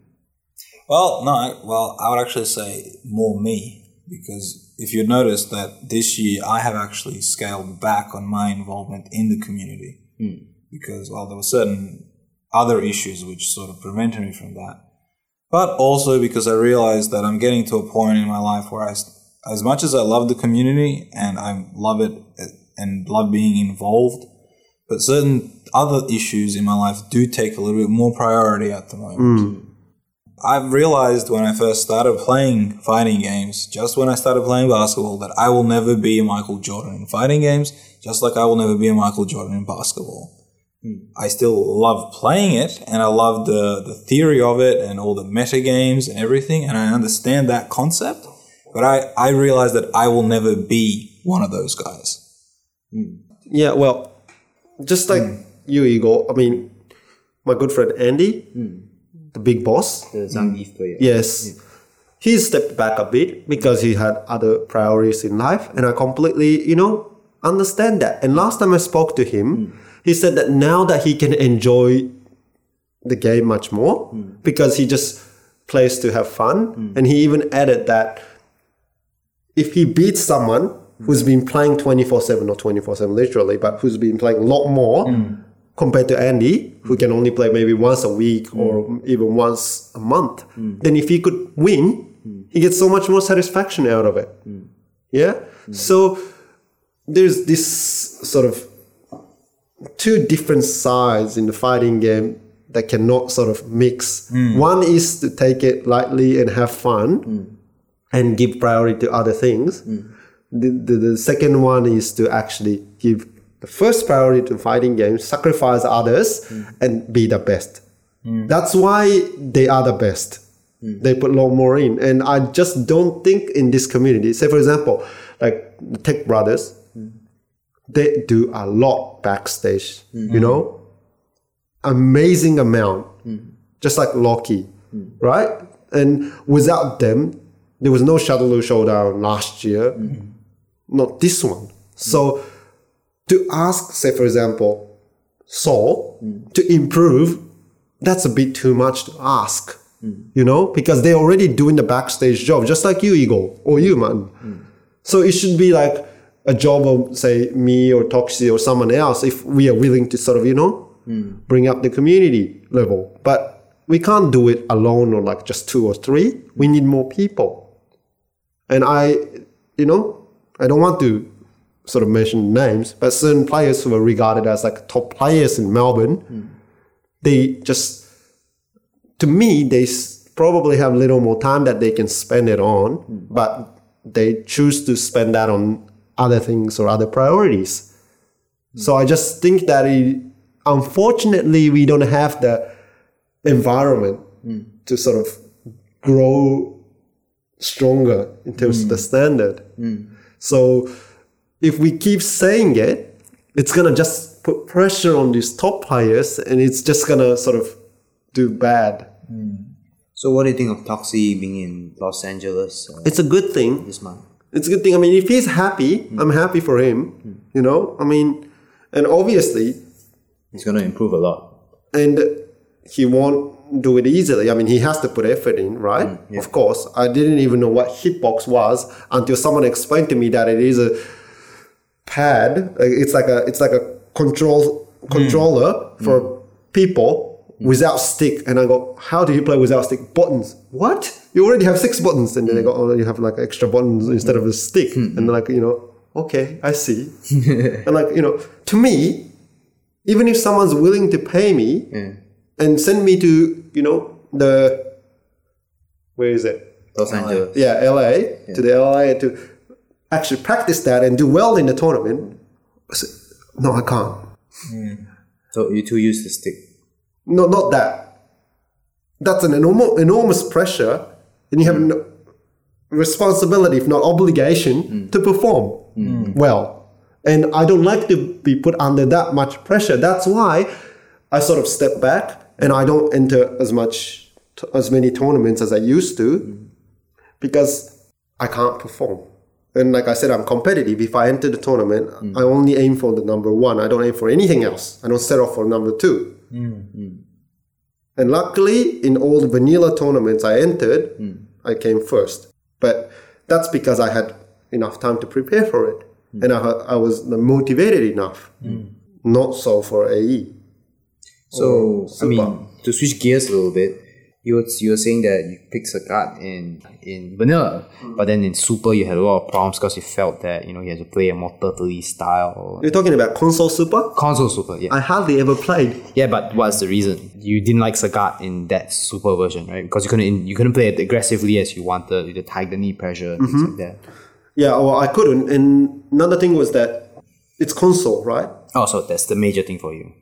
Yeah, well, that's major thing. Then second major thing was that I wasn't willing to pick up another character and put a lot of effort in where the fighting field is only limited to console. Because I'm purely arcade bred. I like to sort of play, not face to face literally, but you know what I'm talking about, right? Like side by side cabinet, and you play, and after the match, sort of you talk and you exchange info and stuff, And you socialize. Like you said, it's a socializing sort of place for me. And if that's not going to happen, and if it's going to be only taking place mainly online where there's a freaking 10 million like frame lag or some shit, or once a week gathering, because once a week gathering is not enough for me to gain experience, right?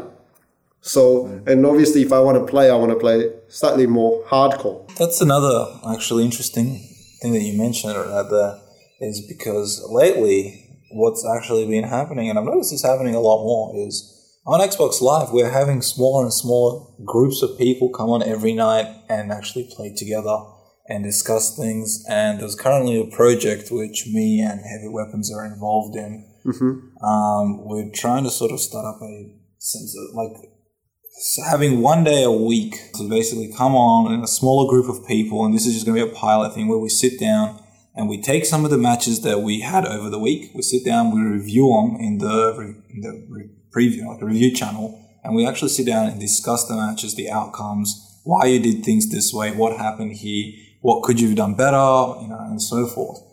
That's a good thing. It's yeah, a good idea. Yeah, and originally it started off as a Heavy wanted to just have some YouTube videos recorded for Soul and stuff and have them uploaded. And then I sort of came along and said, okay, so it's time for Replay Mondays, because I was sort of bored and I wasn't playing Super Street Fighter 4, but I enjoyed watching it. So I said, well, let's have a look. And then, we had a couple of more people come along, and yeah, it sort of turned into this sort of place where on Monday night we would all, like 4 or 5 of us, would get into a replay channel and we watch matches that people have had throughout the week, either ranked or, against in casual sessions and so forth. And I think that's actually probably the new avenue, because the majority of us are getting older who are actually playing these games to put air quotes, seriously, to a certain perspective. And I think, when I come home from work, I know that Monday night, basically from, say, 8 o'clock till about 10 o'clock, I'm going to be in this Xbox Live room with 4 or 5 people talking about Street Fighter and how I did during the week. And then basically the other thing that I've noticed is that throughout the week, as I'm playing, those same sorts of people join those lobbies, and we actually play together, and we try to explore certain aspects of the game, and so forth and so forth. Which I think is actually, I think it's slowly getting there on its own, similar to the way the arcades were in the 90s, but now in an online environment. The only problem with that is that Australia's internet sucks, and we can't get that one-to-one arcade feel. But I would say that it's about 80% there, because the people you usually play with are the people in your local community who you usually have a semi-decent connection with. So it's sort of slowly getting to that point. Now, maybe I just overplayed my cards a little here, but this is something that we're sort of thinking about doing. It's good. And then that just sort of reminded me what Momochi wrote in his blog that I happened to actually read. If you cannot explain your every single move as to why you did it and what you were sort of what you were thinking, you're too soft. That's what he said. You're too soft. Yeah, exactly. And this is something that I learned from playing card games a lot. There's this in Croatia, there's a card game called Belot, which is actually but you play it, and what my dad told me is you get 7 cards, 4 different suits, and every card you have to have an idea as to why you're playing this card and what its purpose is in this hand that you're playing. And I find that fighting games are very much in that perspective. Exactly. It's, why am I doing this and what is its purpose that I'm doing it for? Yeah. And what are you trying to achieve? Exactly. By doing this. Yes. And it just, in card game, each turn may take slightly longer time and slightly bigger sort of impact in the whole picture. Whereas fighting game, lots and lots happen, but still the principle remains the same. You have to be able to explain. Intentions. Because otherwise you'll be just doing things autopiloting. Yes. So one other thing that we sort of touched on was, speaking about the community and what, how do you feel about, and this isn't just for the Australian community, but in general, how do you feel about player sponsorship? Because today we found out that Margot has been sponsored by Mad Cats. So he's basically joined Daigo in the team. Oh, really? Yeah. That's a good news for him. But how do you feel overall about not community sponsored, but brand name sponsored players? Do you think they have an unfair advantage for the up and coming players trying to achieve, that to get to that stage of Takedo and Margot's sort of? I'm just using them as getting that 10-hour grind that we were speaking about. I don't think so, because to get the sponsorship, you have to be at that level already. So it's not like getting there gets you advantage. You have to be there to get the sponsorship, right? It's not like, they started playing fighting games a couple of years ago. They've been playing, and finally the hard-working blood, sweat and guts, the effort have crystallized into something called sponsorship. Yeah. So obviously for this, like say if you're about 10, 12 years old now and then you're trying to sort of, follow the path of the, these godlike players, it will take a long time, but now that the field is starting to sort of, become more solid, it's to their advantage, I think, rather than disadvantage. And I personally think that sponsored players have a lot of responsibilities, right? People say that in Japan, Daigo switched from Ryu to Yun because he is professional. He has to win. He has to provide a result. Does he feel that he has to win? Well, it's probably like one of those sense of unspoken code that he needs to provide results. Yes, that's why he switched to Yun, right? So, and I completely understand. People say that Daigo slightly become ordinary. I mean, less exceptional by switching from Ryu to Yun because Yun's already broken, right? I mean, someone who's slightly less skilled than Daigo using Yun could still almost be the same as Daigo. So Daigo's sort of like thematic sort of skill doesn't show much. Yeah. Then I say, so what? He's professional. Professional has to win most of the times. If you're losing most of the times, you can't smile because at the end of the day, win or lose directly relates to how much food he gets on his table. So, I mean, what right have you got to say that, he's less exceptional or anything? So I understand. And I still think, his Yun is very, very strong. I don't want to play his Yun.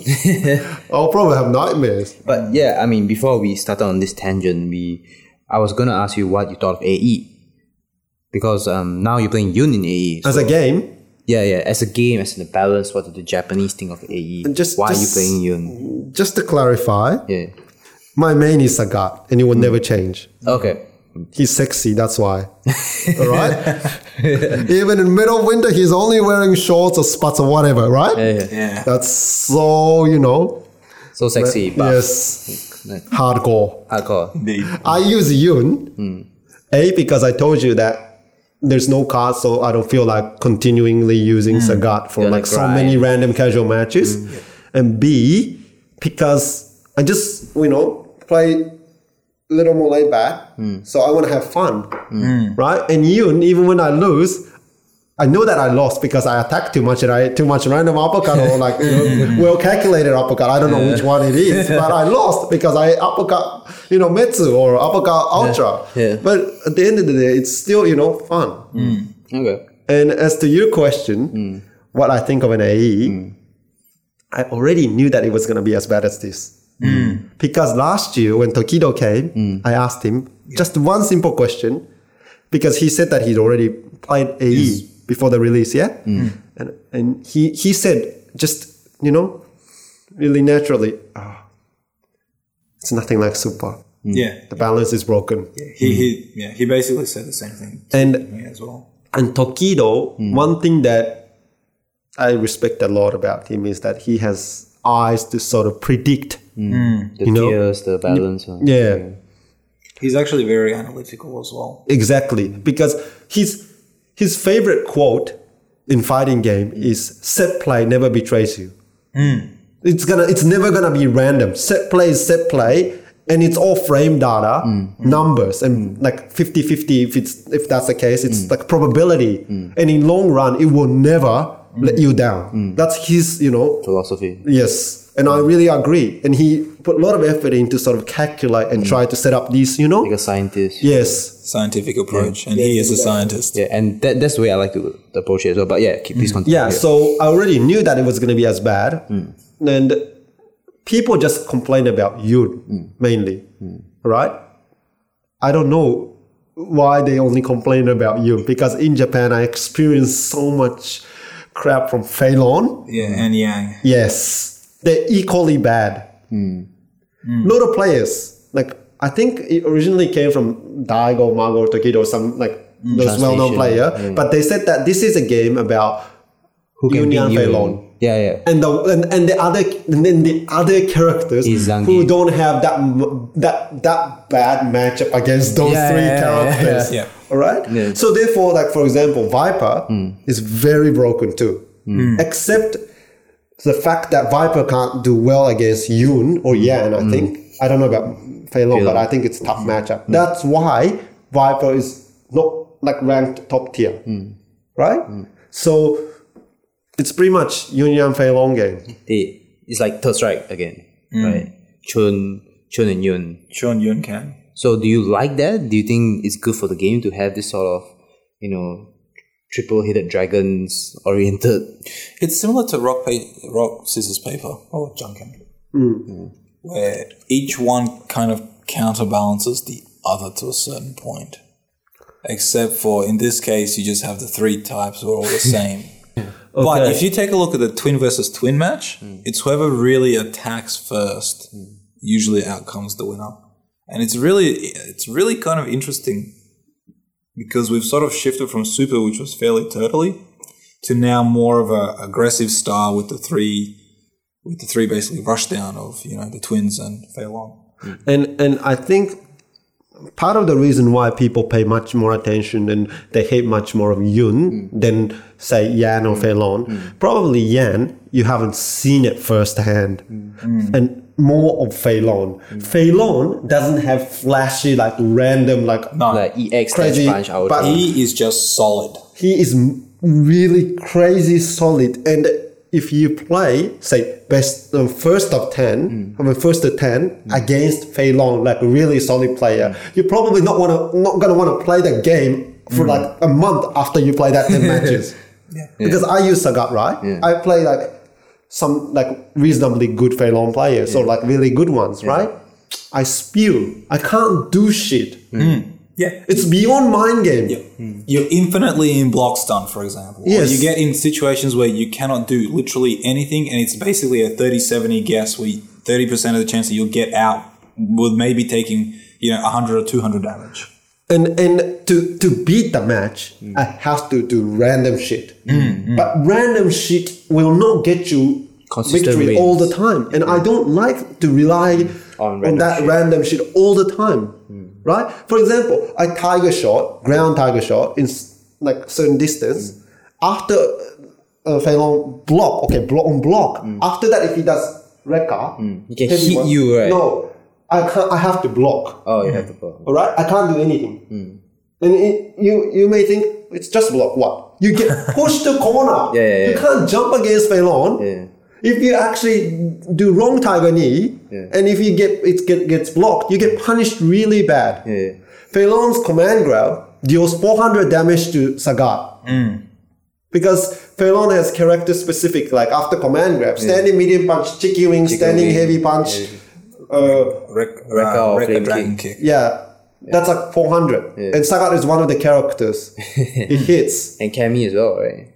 I'm not really sure. I try not Makoto. to know as much of Fei Long as possible because I hate that bastard. But yeah, so it's like, it's just, oh my god, why? Like, okay, I saw this thread in Ozahado, someone saying Fei Long's not a top tier or not such a great character. I mean, I'm sorry to that guy, but it was a really, really entertaining thread to read. I would not comment on that, but I've seen Fei Long in Japan and how bad it can be. Yeah, watching Margaret play in Revelations was an eye-opening experience of where Margot's Fei Long was in Super and the way he just basically mauled through the competition today in the States. And, the States, okay, to be fair, they haven't had the game for as long, but the things that they were doing, it was just an eye-opening experience. But so what do you think of the long term, how AE will pan out? Do you think the balance of the game will affect the lifespan of it? I don't know. I just Okay. You think the top 8 at Evo will be Yun, Fei Long, Yang? Okay, put it this way. If it's just one match, Anything can a happen. lot of characters have chance. Okay? Because, Because the way the game system is set up. yes, well, like one like big guess and you can launch Ultra or something like, I don't know. But it's still anyone's game. Of course, there may be a gross disadvantage like GF, Sagat and stuff. But still, you can win. That's why a lot of the, say, for example, tournament like NSB or this is SPL, it's not single. It's team. Yes, to sort of try to make it slightly more, Character variety. but still it's not going to help as much. Okay? Yeah. There's Well- still Yuns on like every team, right? And I mean, for vanilla, Yeah. I know the fact that, okay, this is just Japan, I don't know about elsewhere, but a lot of hardcore Japanese players, especially top levels, Yeah. like non-Sagat players, okay, they love to fight Sagat. Because they play that match all the time, right? No, because when they beat it, Or they feel good. really good. Oh, They some even said, I played the game to beat beat Sagat and Akuma. okay. Okay, so we have that kind of very strong mentality. I mean, we always complain, but we at the same time we put effort in try to sort of analyze the character matchup, etc. But like, I don't know about Yoon because Yoon is not as like I used to say that Yoon's more broken than Vanilla Sagat, and I want to actually apologize because Yoon's not as broken as Vanilla Sagat. Feilong, probably not still. Vanilla Sagat was very broken. But that's why people really sort of like to sort of beat Sagat. Now Yun, Yan, and Feilong, and the style that Yun and Yan uses, especially for example like Yan just super that duplicate Sayembo and like you have unblockable and really hard mix up to block and like it's just a style that people don't like, Sagat is just a broken damage. But if you're really good with footsie and all these things, You can beat him. Yun and Yan, whereas it's just different style. It's like they're much. They have so much advantage on certain moves that some characters, it's basically a suicide mission. Yes. Or what I like to think of it is like Sagat plays the game in a linear way.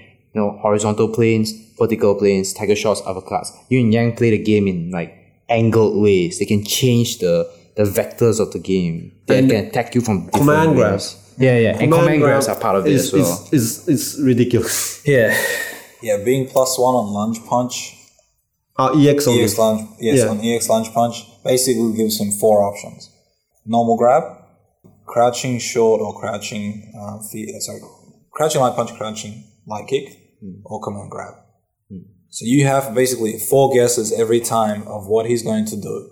Well, exactly. Say you block EX lunge punch, right? You -1. Even if you have 3-frame move, if Yun does crouch light punch fastest, you'll be eating it, right? eating it, yeah. And if you block, right? If you block, you EX grab. EX grabs 5-frame startup. From the very first frame, it's throw invisibility. You try to crouch tag or standing tag, you're screwed, basically. If you do crouch tech at the fastest timing, and if it's a 3-frame move like say Dictator's crouch light kick, it will come out just before, but it has to be really quick. Perfect. But if you do that, you lose to the fastest light punch. And see, that's why characters, for example, let's say DJ, for my character, he has no 3-frame moves. Oh, GG. Yeah, exactly. My fastest crouching move is 4 frames, and that's a light punch. So my crouch tech is actually 5 frames, which is my crouching light kick. So basically, I'm screwed. The only thing I can do is block and pray that he doesn't do EX command grab, and then I can tech his normal grab. Because I can't press any normals, because I lose. 3 frames beat my 4 and 5. Yeah. And say, like, this is what I saw in NSV, just the most recent NSV. When Momochi won with Yun. Yeah, what Kindever did, right? EX lunge punch against Chun-Li, okay? Against Y24, the best Chun-Li in Nagoya, who used to beat me 8-2 in vanilla. Damn. He blocked lunge punch, right? EX lunge punch. And what Kindever did was crouch light punch, EX lunge punch. And EX, that second one, is a crouch tech breaker. And he will even kill backstep. Back He will kill dash, anything. anything. Yeah. And he ate it. Kindever did ultra. game over. Or the second lunge punch will push you right into the corner, and then you're stuffed anyway. Yeah. So That's 2 meters, but the other thing is they build meter so quickly. Yes, exactly. They can just keep doing it. so it's like, I see. Well, and then Back to Super Turbo for me. And then Kinebu. and then okay, in Japanese, kusoge means shit. Ge is the short form for game. So kusoge is a shit game. Like this is broken. It's like the game is broken, and everyone said that. Even the commentator, Gama no Abura, the NSB organizer, he said that. And what Kindevu said in reply to that was, "This is the way how the game is designed." Exactly. And it's just, this is the way it is made. So you can't really, complain. If you're going to complain, might as well use Yun. It's perfectly legal within the game rules. But some people just can't accept it. And I understand. But I just play. And this is what I've always believed. At the point when you decide to play a game, you're not forced to pick a particular character. No one's pointing a gun at you and telling you to choose Ryu or choose Juri or choose Hakan. But I did choose Hakan. It's your choice.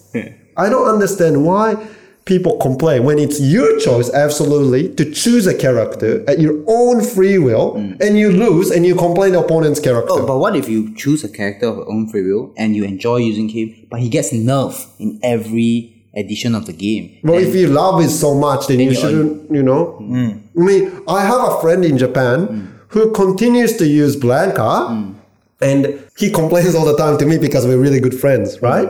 And I'm like, oh shit, I'm going to switch to another character. I'm going to switch to you. I'm going to switch. But he still plays Blanca and he's master. And he, people give credit to him, right? But some of the enjoyment is lost because, like, let's say the Gen players in Super who, do the medium kick hands, they spend so much time mastering it and then it's taken away in medium kick hands. So from vanilla to super. From vanilla to super, sorry. Gen, the character, he does medium kick hands, the loop. Really? Yeah. And then they took it out in super and then it took some people, a good 5 to 6 months to master that loop. And then it was removed in the next version. Their main offensive strategy. And then some people say, fuck this, is like a completely different character. I'm just going to not play. Then don't play. That's my answer. Then it's horrible, right? Why? Because it's like... Because you invested a certain amount of time into a character which you enjoyed playing, and you want to continue playing that character because you enjoy the character, you like the character design, you like the character, the way they work, and so forth. But because the Capcom gods decided that this character has either this or doesn't need this, then you basically cannot enjoy the character to that certain level of what they could, or it just changes the game to such a different level that that character is not the same anymore. And I understand what you're going to say is, well, then just change character because it's not the same. I understand that, but it's sort of, to a certain point, it's like a loyalty factor. Where you invested so much time into something, then it's basically taken away. It's like, okay, let me put it this way. Say you're building a house, right? And you invest $100,000 into that house. And then the government comes along and says, sorry, you're going to lose that house because we're going to build a highway. And there's nothing you can do. That's basically sort of that feeling. It's like you invested so much time and then it's just taken away. Then I have one question. People who divorce, do they never remarry? They invest so much time and effort into relationship, yet it's screwed up. They decide to walk the separate path. They will come back. I mean, not come back, but they will, gather strengths to try to enter another relationship.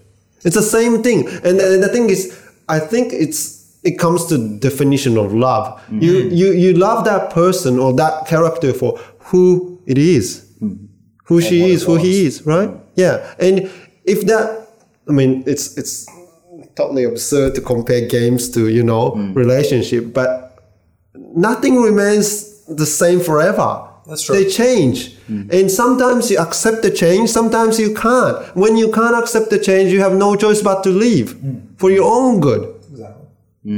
And I think it's just a game, so maybe I'm talking too serious. But to some people, it's not. To some people, it's much more than that. It gets to that point with some people, it's much more than just a game. Then you should play the old version. Yeah, exactly.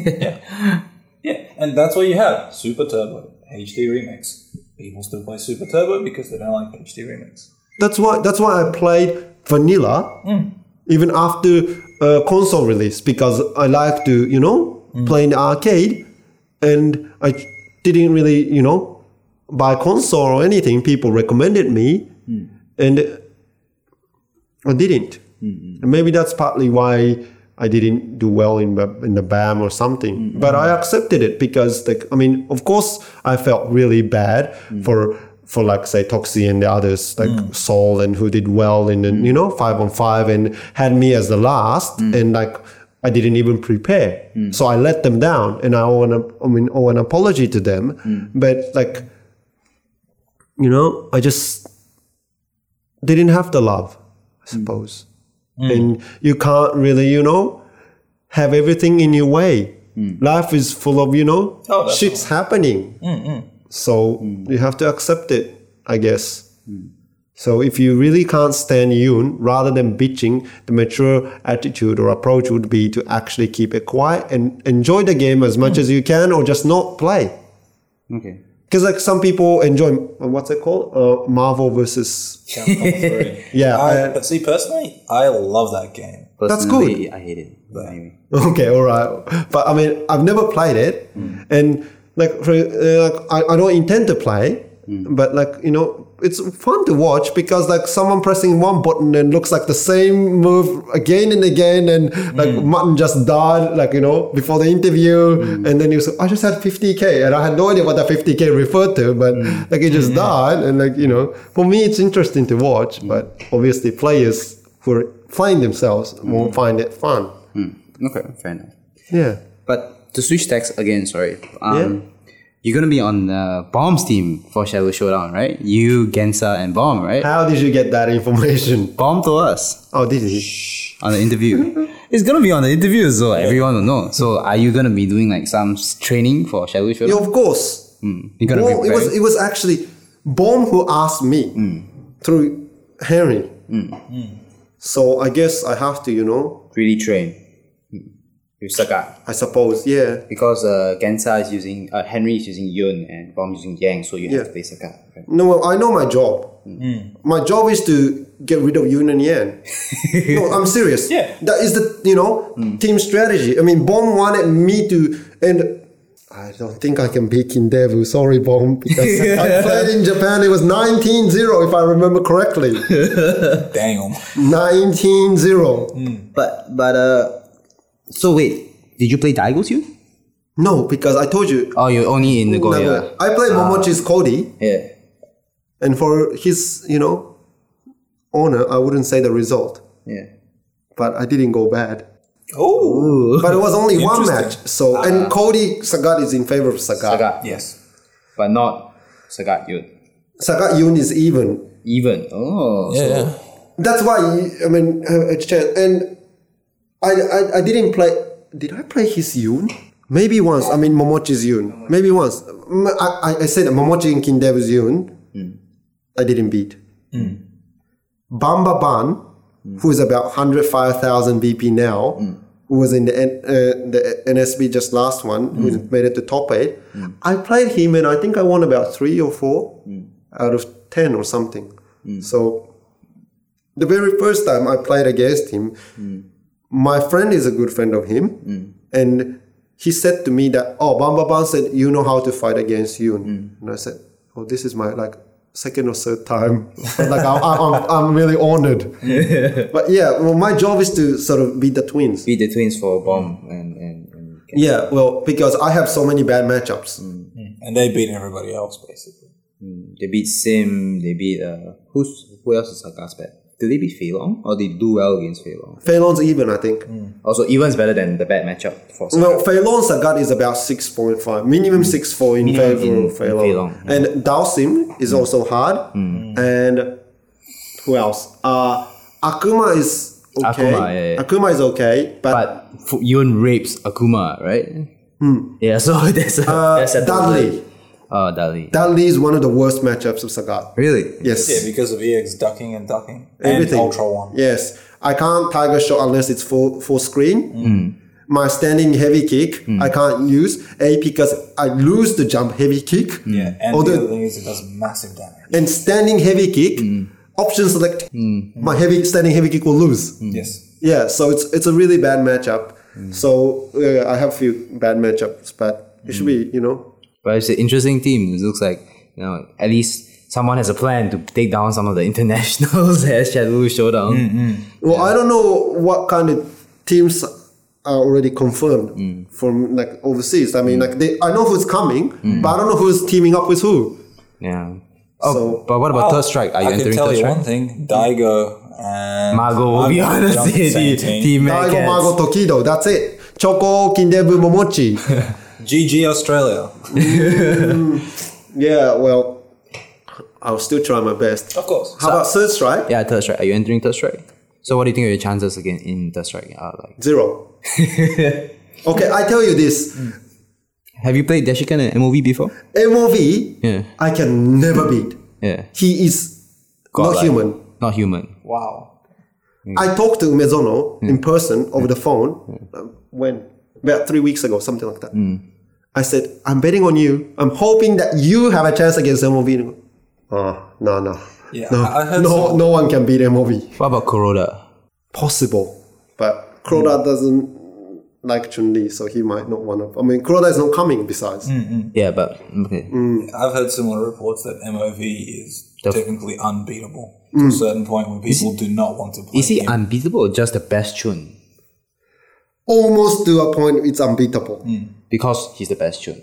Something like that. He is the best Chun, and Chun is the best character. The best character. But then people think Kuroda is the best because he can play a lot of characters his own style. Something like that. But okay, put it this way: Kuroda absolutely hates Chun-Li, as far as I know, and I don't think he respects Chun-Li players in general, except for one or two, MOV. and that's MOV, I believe. Otherwise, why would he team up with MOV? So what about Deshikan? How do you think? I think Deshiken retired a long time ago. He hasn't played for a long time. I know that every year they have this like big tournament in Kyushu, and like say Kokujin and all the famous players, they travel all the way to Kyushu. So it's like sort of like reunion kind of a thing as well. But I think Deshiken hasn't been entering SB or anything for the past couple of years. I'm just counting on Umezono. He's my mentor. He's your mentor. But yeah, I mean, we recently saw MOV in Europe, right? Playing Street Fighter 4 and doing really well as well. Rose? Playing Ken. Ken, right? Yeah. Well, my prediction in Third Strike is that not a chance for Cyrus. That's for sure. What about Nick? What about Nick? Sorry, Nick. Well, see, it was an interesting thing because Henry told me that he's going to take Third Strike. Yeah. Yeah, what did he say about Last Bam? Yeah, I heard a similar thing as well. Last Bam, he said, "Oh, Akira is free. Akira is gay and free." And I did beat him. And I hadn't played for a long time back then. But I still, well, maybe he was a bit nervous. Hope he will be able to redeem himself. We'll see how it goes. But when it comes to Third Strike, I have a very more competitive confident. mind. So Okay. I don't even want to lose to the coach. Oh, Ooh, interesting. interesting. So yeah, is there anything else you want to talk about? Like just Any shout outs or yeah, we've talked about the Japanese community, your history, Shadow Showdown, and the community and arcade edition. So anything else you want to talk about? The future. I think, you guys are really lucky to have the community you do. we are really lucky to be in Melbourne. Of course, you two have put a lot of effort in. Other people have done way more. yeah. I mean, of course, but you two have certain part, to contribute. So it's really good, and I hope that the community will continue to grow and, they will need you guys on top of the others. So, and I'm happy to just, put pieces and bits in whenever I can. Yeah. Just as long as it's not gonna, sort of like get in my other priority. Yeah, that's understandable. Yeah. That's understandable. So so any shout outs to anybody you want to give? Well, thanks for, having me as an interviewee. It's our pleasure. I'm actually really glad we got around to doing this before Shadowloo Showdown as well, because your name was actually in one of the trailers. And I wanted to interview because not too many people outside of Australia actually know who you are. But given through this interview and, your history or even going to SBO and whatnot, I think it's actually really good to show that Australia does have international caliber players. Exactly. Yeah, like Toxie has been at EVO, Bomb has been to Hong Kong to eat food with Gamer B. Exactly. So we do have the potential to actually be good. And I think the rest of Australia is slowly getting around to it. It's a natural, slow process. It's similar to evolution. Over millions of years, we finally got somewhere. Well, we're trying to speed that up a little. Hopefully in the next 3 or 4 years. We're on the right track. I mean, I'm not in a place to say, but everyone's doing great. In terms of support, we get in a lot. And I'm quite happy to see. I mean, because I was originally involved heavily in Search Strike community. And one stage I was even like one of 2 or 3 Melbourne moderator because Kevin and like Locke weren't doing much because they were too busy with other stuff. And for me, I've always wanted the community to grow and to see how far you guys have come. I mean, I'm just an old retired fart, but I'm really happy to see that. And so That's awesome. props to everyone who's involved. Okay, awesome. So, thank you very much for your time. Thank you. Akira. thank you, Akira. Thank you very much. Thank you.